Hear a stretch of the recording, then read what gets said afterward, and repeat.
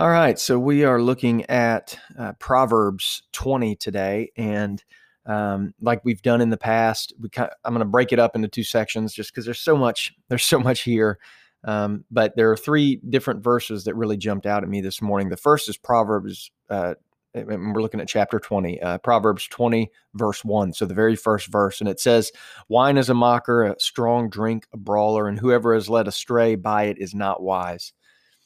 The reason this jumps out to me is that I really enjoy wine, and in fact, I enjoy bourbon and Scotch as well. I've gotten to where I really can appreciate some of the subtle differences between where these different drinks are made and how they're made, and there's a lot of culture that goes with them, and I find it enjoyable and fun.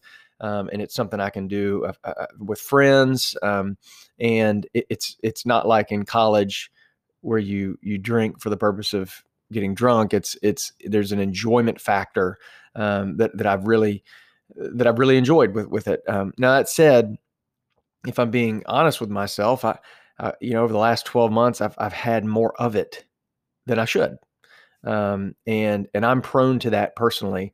I wouldn't say necessarily I've got an addictive behavior, but I certainly tend to go all in on things. And so I think this is actually really, really common, a common theme. There's been a lot more alcohol sales in the midst of COVID. And so just reading this verse, it just reminds me, from time to time, you gotta do things that take steps that help build you up and help to embolden you. And so I think for what I'm going to do, I'm going to just take a week where I have completely no alcohol of any kind, and just kind of get level set on that, and just take a week off. And to make it even better, I'm going to substitute in those moments when I normally would have that evening Scotch or that glass of wine with dinner. I'm just going to kind of pause in that moment and just take a minute to thank God for the grace that He's given, for all the blessings He's given, for all the blessings I know He will give in the future, and just use that as a small moment of worship, which is, I think, a great way to use a fast.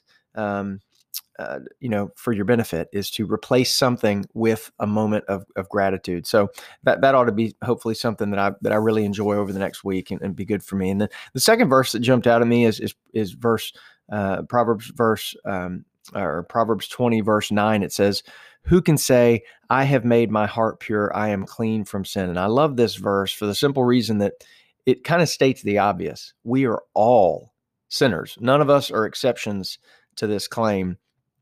And I really think this is something, I guess, because I was a rebellious enough kid. This is something that I've come to accept, and in really accepting that I'm a sinner, I have freedom to then embrace and be grateful for the grace that God shows me.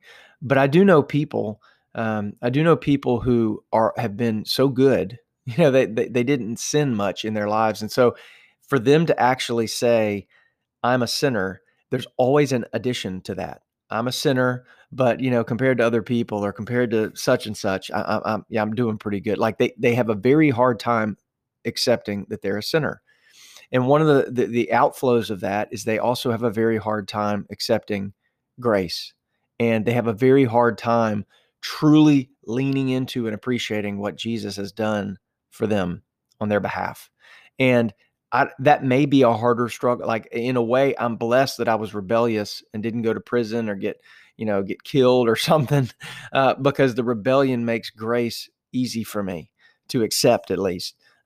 It almost is harder, I think, for someone who's been good their whole life to truly accept grace, because it's hard to appreciate how blessed they really are, because they just look around and see, they've been better than everybody.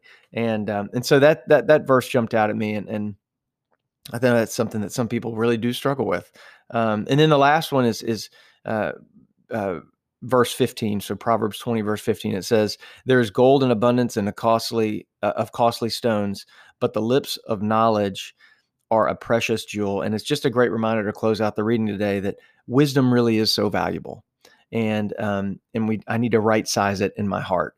And additionally, I need to right size God in my heart. And if someone were to look at my wallet and were to look at my calendar and come to a conclusion without any narrative from me, what I value, who I value, you know, I'm scared of that. And so I need to make those things reflect the reality that wisdom really is a precious jewel, more than money, and more than things.